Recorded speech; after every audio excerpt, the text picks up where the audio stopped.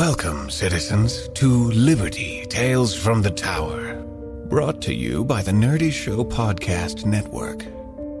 As your media director, it is my privilege to inform you that the following stories will contain content some listeners will certainly find disturbing. Before beginning this week's broadcast, we wanted to address the rumors regarding the ore miner left solid after a coolant leak in Mine 25. While we would like to believe that Citizen Faustus McCall would survive with few, if any, injuries, this is untrue. We are saddened to confirm that Citizen McCall has passed, having died in the mines the day of the incident. Many citizens have compared what happened to Citizen McCall to the cryogenic stasis systems used hundreds of years ago, but this is purely fiction. What happened to Citizen McCall was an uncontrolled accident with a wild application of supercooled and sub-zero temperature liquids. While this was an accident, we fear others may try to recreate the event based on these inaccurate rumors. Citizen McCall has died, and the loss of Atrian life is a grave matter. Citizen McCall is remembered by his sister, his parents, and us all. Now, for this week's episode of Tales from the Tower, we are playing a submission from a worried roommate who fears his friend is plagued by nightmares. Written by Travis Vengroff and Caitlin Statz.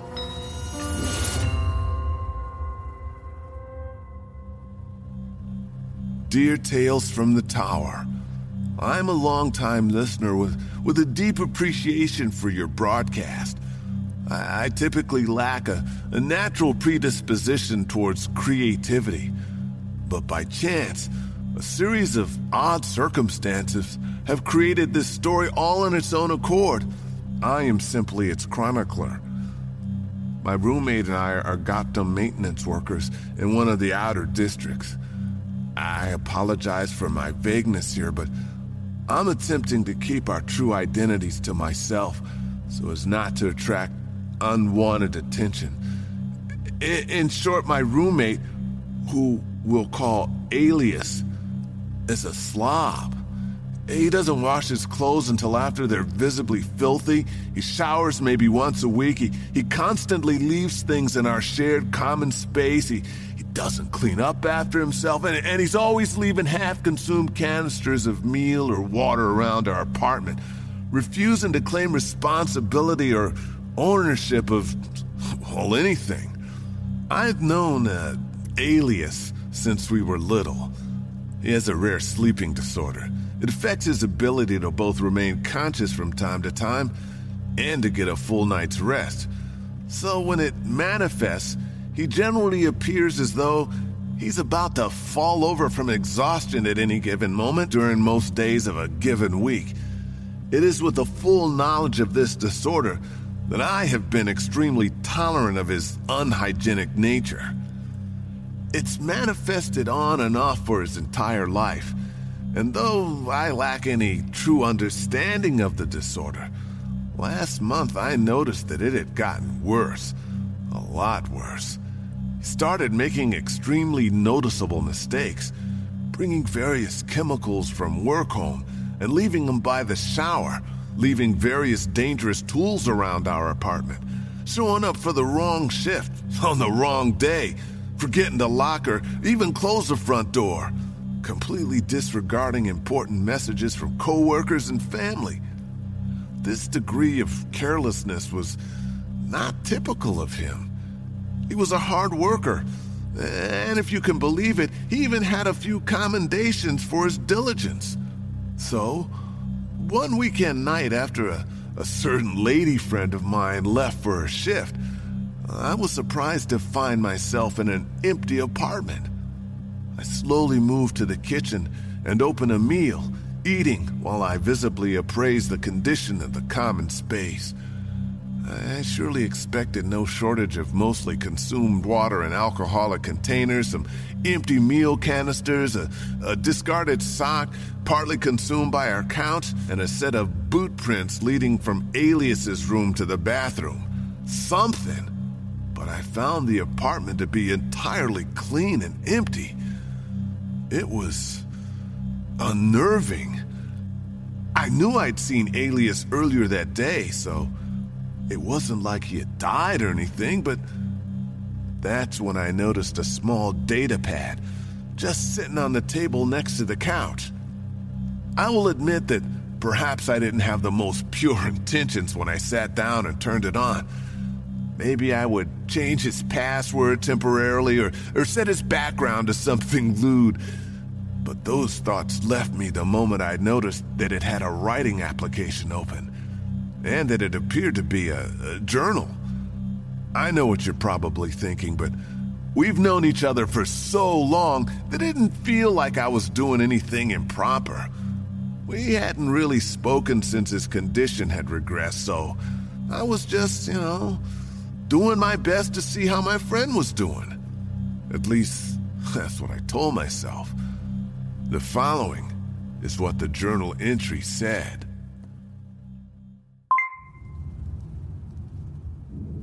The 9th day of the 4th month, 7:03. Spoke with Dr. Mallon today regarding my growing sleep issues. She recommended that I try to write things down. After a long explanation, I think I understood the general reason why she thinks it'll help. It'll help me order my mind. If I write down what is happening, I can possibly start to realize what is actually happening and what is stuck in my dreams. She feels as though I am losing grip on my understanding of my waking life. I have another way of viewing it. I can't remember what a dream is anymore. Also, and perhaps a more useful reason for this kind of tool, is remembering lost time. 4 days ago, I had a day off from work, free to do as I pleased, but I don't remember a thing. Given my condition, I know I couldn't have slept through it, but my roommate says I left the apartment. Where did I go? 11th day of the 4th month, 7:03. So I may not be the best at this. I completely forgot to log yesterday, and I'm pretty sure I'm going to forget again. I now see the massive flaw in my decision to have a journal. If I can't even remember where I went for a day, or who I spoke to yesterday, or whose birthday celebration I missed, how am I supposed to remember to write in this journal? Which reminds me, I need to pick up some caffeine tonight. 12/4/7:03.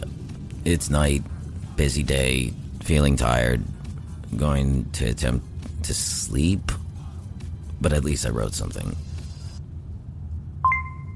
14/4/7:03. I called Dr. Mallon. I have no memory of calling her, but I got a message on my hood stating that she was returning my call, and she sounded concerned. It must be important, surely. I have avoided her so consistently. If she thinks I have a serious problem, if she knew everything, Reeve, I would be out of a job. I need this job. 15/4/7:03. I'm having difficulties sleeping again. More specifically, I'm having trouble staying awake. But my memories from today are overwhelmingly vivid. Today, what the fringe happened today? Having slept through the first alarm, I awoke, opened a tofu, downed some pills for the growing headache pulsing through my thoughts.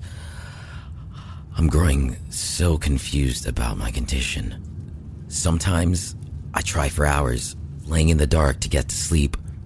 Yet, at other times, I can't pull myself back from it, or I'll be sleepwalking around my life. I don't understand.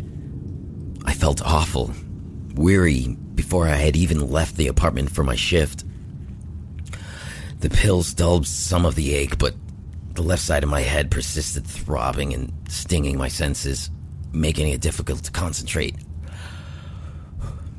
Today was some routine cleaning of the oxygens of a tower in District 11, flushing minor impurities from the water tanks, removing gaseous buildups, followed by double-checking my partner's work. I was on shift with Ping, greeting her in the changing room as we slipped on the oversized green overalls. I kept mine open, stepping off to the restroom to toss some water across my worn face and drooping eyelids. It helped me concentrate, center myself. I might not be a soldier or a scientist, but I honor my profession with my best efforts. I give my work my full attention at all times and observe any and all safety precautions required and expected of me. Out of everything I could have been, this is what I am best at. We went through our final preparations and slowly descended the ladders leading to the units below. They were listed as functioning, albeit dusty, and in need of a checkup. Slowly, we walked down the passages that led into the dully lit underhalls of the tower and parted ways with a nod, heading to our respective oxygen groups.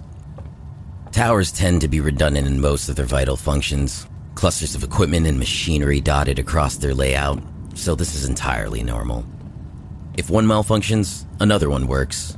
If one cluster gets flooded, electrified, or otherwise damaged, another is available to take its place. I almost tripped, slipping on my bumbling feet with tired eyes as I entered the machine housing room. Are you well? Ping chimed on the shortwave in my suit's hood. Yeah, I slipped, but it's fine. I'm sure, but I meant, are you well? It looks like you've been to the fringe and back. Are you sleeping?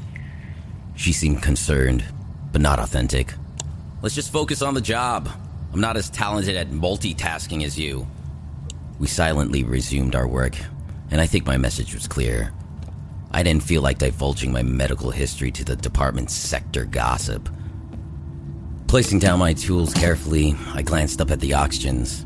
A series of large glass water reservoirs surrounded me, each cylinder feeding into a significantly more substantial machine through a series of small tubes. Similarly to the generators themselves, it's my understanding that the tubes are partly for redundancy. In case one of the tubes fails, there are several more in place for each tank. Additionally, when required, a single generator can increase the speed at which gray water is converted into oxygen, providing a backup line in times of need. It is in these tubes where air bubbles and other particulates tend to get caught and impede the conversion process. Unlike the surrounding hallways, the oxygen tanks are typically well lit, but the light over one tank appeared to be dead. I immediately noted this on my datapad before continuing my checklist. I hooked up to the first oxygen and tapped the glass to activate the built-in diagnostics. The readouts were clear. Tank 1 needed a minor scrub. I activated the correct sequence, separated the tank, and began the automated pre-filtration process. While I had a few moments to myself, I began to casually observe my surroundings and silently thank the Archon that my head was finally clear and free of pain. That is when I first noticed it. In the reflection of the glass, appearing as if someone stood directly over my shoulder, I distinctly discern a wide, toothy, pearlescent grin no more than inches from my ear. Nearly toppling myself, I spun about to see who was there, surprised to find the room empty. Returning my eyes to the glass of the tank, all was fine. Perhaps my eyes were playing a trick on me. Perhaps some ill-conceived idea of a coworker's prank. Or perhaps some sort of dirty distortion on the glass or a holographic image had caused the grimace to appear. There wasn't anyone else in the room. The first generator's purge process was readied, so after a few moments of silence, I began the sterilization of the filtration tank. As the chemicals slowly oozed through the filter, filling the tank, I suddenly became very aware of a new growing sound. A breathing, low, heavy with wheezing, labored breaths issued from behind me. My mind froze, but my body feigned indifference. I continued moving my hands as if to work, but I gave no attention to anything else beyond the sensation of a hot, warm breath pushing down the back of my neck. And that sound, the wheeze, the push. I slowly looked up at the glass, just above my busy hands, trying to find myself in its reflection, filled with instant fear and regret. I wish I had just run and lived with the uncertainty. Behind me, body distorted by bending glass, loomed a tall, gaunt figure, whose shadowed visage was unknown to me, but for its stretching grin and small red dots. Those eyes stared right back at me through the bent reflection, and around me grew a small, sinister laughter, intensity rising with every raspy breath it took. I jolted for the hallway. A low, droning sound grew ever louder as I glanced back. It was still standing there. I comped for Ping. Ping, are you hearing this? A drone, a buzzing whir, increased in intensity as I stumbled through my thoughts. I had seen that man before. I'd seen him. And while we had never spoken, he knew me well. And this realization filled me with a sense of pure fear. I recognized him through the fear, understood why he was there in that moment of clarity. The nightmarish shadow that had stalked me in my sleeping hours tormented my resting mind. He had been appearing to me recently, more every week, and I had kept a mental record of those nights. The nights I awoke in a sweat, short of breath. It would loom over me. First, its head, bald and so pale that deep blue webs of veins protruded from it. The veins and threads of hidden vitals pooled in deep shades beneath its pallid skin, stretching into the indented recesses where its eyes should have sat. Below, following its eyeless crown, a lipless mouth grinned, filled with straight, ordered rows of pearly, white, flattened teeth. When I could see it, it smiled. The teeth becoming overexposed. Gums were non-existent, and behind its tightly taut, bluish skin, the dull red dots glowed. On the better nights, that is when I would awaken. He used to be far away, a mile away from me in my dreams, perhaps across rooftops or beneath an overpass. But as I've grown older, he grew more and more bold, creeping ever closer, always smiling, making it more difficult for me to brave unconsciousness every night.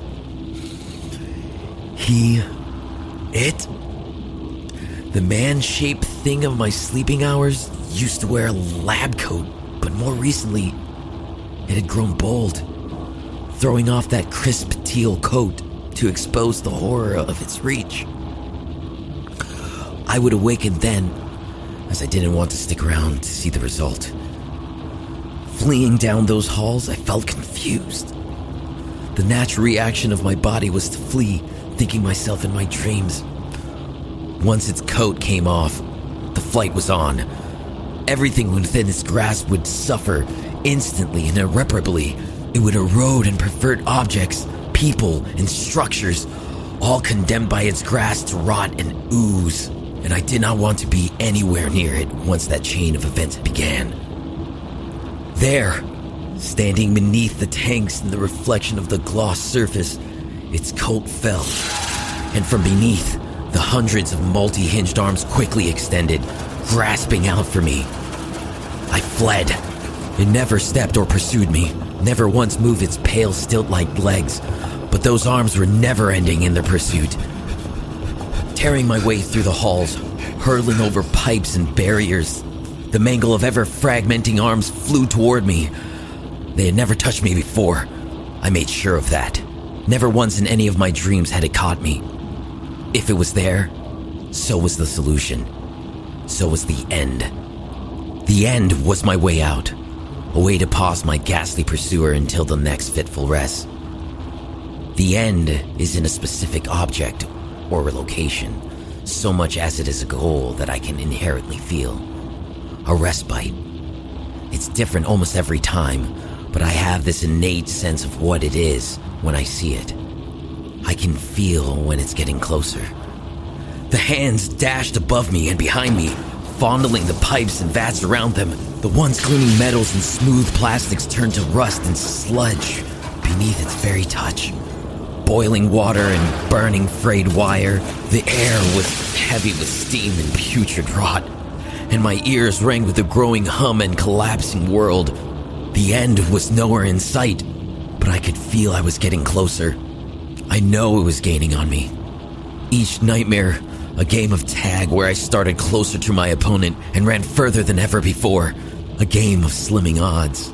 A losing game. One hand reached out, grabbing my utility bag, turning it to a liquefied slurry as I fumbled the strap off my shoulder. If it could reach me, my body, I wondered if it would outright grab me, or if it would play with my mind, giving me a false sense of hope. If it enjoyed the pursuit that drained me of my energy and will. I had half wondered if it was just toying with me, knowing that it would catch me in the end. Smashing through the stairwell door, I knew something was further amiss. Before me was a giant staircase overlooking ruined skyscrapers of glass stretching downward to the land below. I dashed down, running towards the place I knew held my end. The stairwell door decayed to mere dust moments after my passing. Taking leaps down flights of stairs, I ducked as the hundreds of tiny grasping claws flung themselves down at me, reaching for my limbs, hair, and clothes. The stairwell above me was no more, and the city shattered all around me. All was blackened or red with corrosion and corruption, and filled with a mass of twisted and malicious limbs. I knew this without looking up. I couldn't look up. The end was in the basement, where I thought I had been. I was approaching the door quickly. Jumping down the last few flights, I threw my full weight against the door, crashing through and stumbling as the lights slowly flickered on. They were slow. I was not, and the creature even less so. At the end of the hall was a door, and I knew my salvation lay within. The lights had just come on fully when they had already started to fade. Light bulbs popped at the mere graze of those thousands of tiny fingers, and the plastic covers melted and fizzled, the smell of acrid chemicals filling my nostrils. There was no hiding, no obstacles. Everything turned to nothing beneath its touch. The door approached, and as it flung open, I saw the desk. A small blue child's desk with an immobile seat sat in the barren room. This was the object I was seeking. My end. I staggered to reach it, my limbs shrinking as I slid into its minor proportions. I woke then, face down on the floor with the dim glow of the tanks ahead of me. It appeared I had tripped after all when I had first arrived. It was just a dream. Are you truly hurt? Are you just ignoring me? Mumbled a genuinely incredulous ping through the short range of my hood. I'm fine. The signal just cut out for a moment.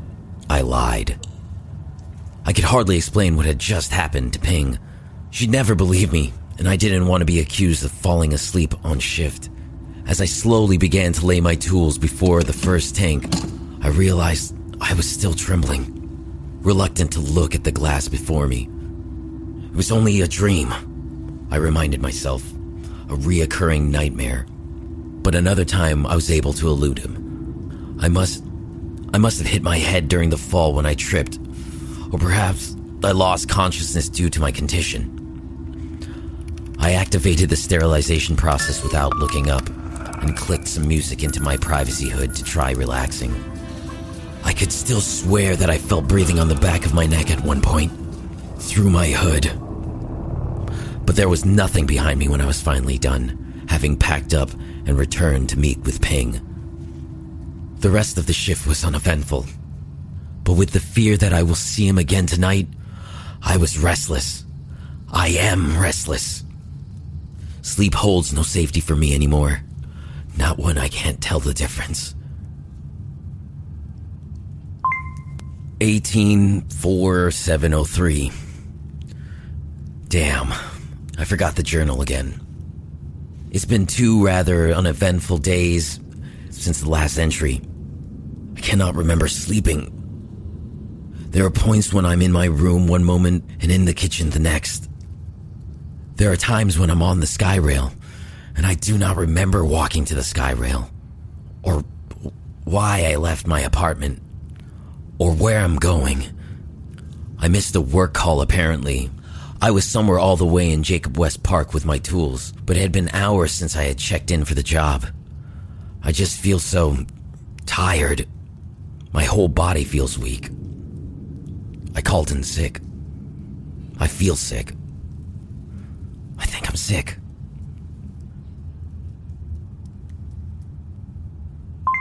(19-4-703). It happened again. A day I remember, a day of clarity and fear. It had been dormant for the past few nights, biding his time, I guess. A silent observer in my dreams, ever present, still wearing the lab coat, but not attacking. I feel so damn tired. It's been wearing me down. I can feel the fatigue even in my dreams. I don't know if he's studying me, or maybe waiting for the ideal moment when I let my guard down. Reeve, I'm afraid of what will happen if he gets a hold of me. I've always escaped. I like to hope that, just like with falling, I would wake up before hitting the ground. Wake up before those hands grasp me. He's been chasing me for years, ever since I can remember. He's never caught me. He's just a dream, right? But I'm terrified he might be more than that. More than a dream. Today, things got fucked up. The other problem, and a rather shitty one, is that I do not always know that I'm falling asleep due to my condition. And that I'm not entirely sure that when I saw him on the train yesterday, that I was, in fact, asleep at all. And now it's got me questioning if I initially fell asleep the last time, or the time before that, or if this is some sort of coping mechanism for my sanity's sake when I escape. This is the sleep deprivation talking, surely. But what if it's right? What if I'm right? What if I'm being stalked by something? I think this thing may be causing my condition, or at least making it worse. If it is something tangible, something real, and I can see it in my dreams, maybe it wants me to fall asleep more. Maybe it makes me fall asleep more. Reeve, I'm so tired. I was taking the sky rail to a job site. It's a common job. We checked the systems at the recreation centers across the city consistently. I had an assignment in a sector across the city, a short rail ride away. I was half asleep, this time holding a large case in hand that contained a portable version of my coverall and the tools I would need for the job ahead. The rail car was well populated, all those seats already taken. I moved in, grabbing a pole to steady myself and placing down my work bag. I heard the door close behind me as I wiped sleep out of my eyes. When I looked up again, through the throngs of chattering citizens and flashing advertisements, there he stood, at the back of the car, facing me, smiling. I was not asleep. I couldn't have been. The people around me chatter about things I knew nothing about. I could feel the vibration of the sky rail through my legs, smell the perfume of the woman beside me, taste the meal I had earlier. And I can see him, smiling, tilting his head until the blue pools of blood where its eyes should be sloshed beneath its skin. It let down the lab coat and unleashed its arms. In that moment, every citizen in the cab faced me, mouth slack, drooling blackened mire that globbed to the metal floor with an acidic hiss. White ooze poured down from their eyes, only to find that it was their eyes. And now all stared at me with visages wrecked with agony and deep, empty sockets. Their pain did not last long, as with every touch of its long extended foreign hand, the citizens rotted away, and I fled. Thrashing my way through the train car, I shoved aside the standing eyeless, oozing dolls as I rushed, my feet sucked down into the sludge with every labored stride. The cab collapsed behind me, rusted, tarnished metal deteriorating to ash as I sprinted through one door, on to the next. Every car was filled with them, sitting, standing, as though nothing was out of place, staring down with empty wounds as I fled from and through my nightmare. It was closer now, my end. I could already see it. Out the back of the final car, unaccountably hanging in the air behind the moving train, and above, the crawling, wasting city. By my ear, the crack of knuckles could be heard, and from my peripheral, a bony finger could be seen grazing a metal post before me. It could reach me. I was too slow. By some harrowing grace, it left me to flee in pain terror, and I strained to increase my flight. As the end of the final cab came into view, I saw the hatch already open, the end near. With energy I do not ordinarily possess, I leapt from the car across the decaying chasm of the city below. Mid-flight, I felt a tug, and glanced back to see the bony, withered fingers, too long and narrow to be of this world, gripped around my coattail. Arms outstretched, I grasped for the pole of the desk, so small my hand could grip it fully, and pleaded with exhausted muscles that I would not let go.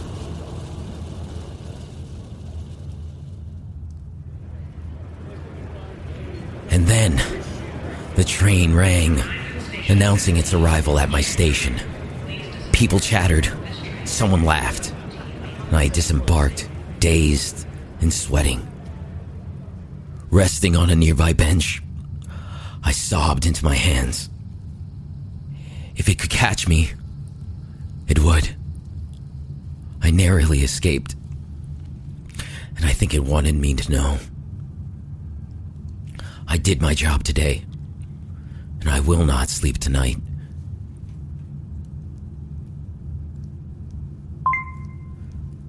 (24:703). I did not sleep last night. I stocked up on caffeine and some generic stimulants. I will not fall asleep. 21:4:703. Still haven't slept. I think I'm hallucinating things, which I looked up can happen when sleep deprived. It's been nearly 70 hours.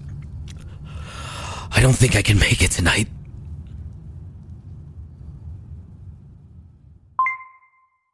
The 22nd day of the 4th month of the year 703. I fell asleep. Everything is fine. It is such a beautiful day.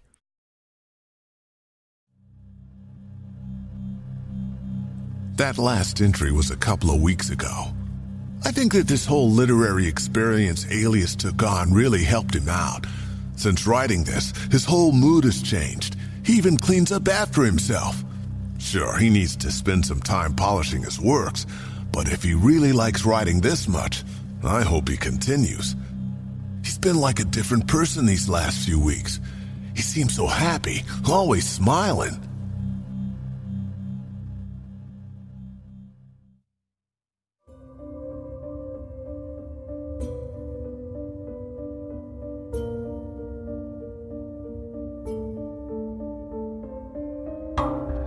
Thank you for listening to the Liberty Podcast, Tales from the Tower.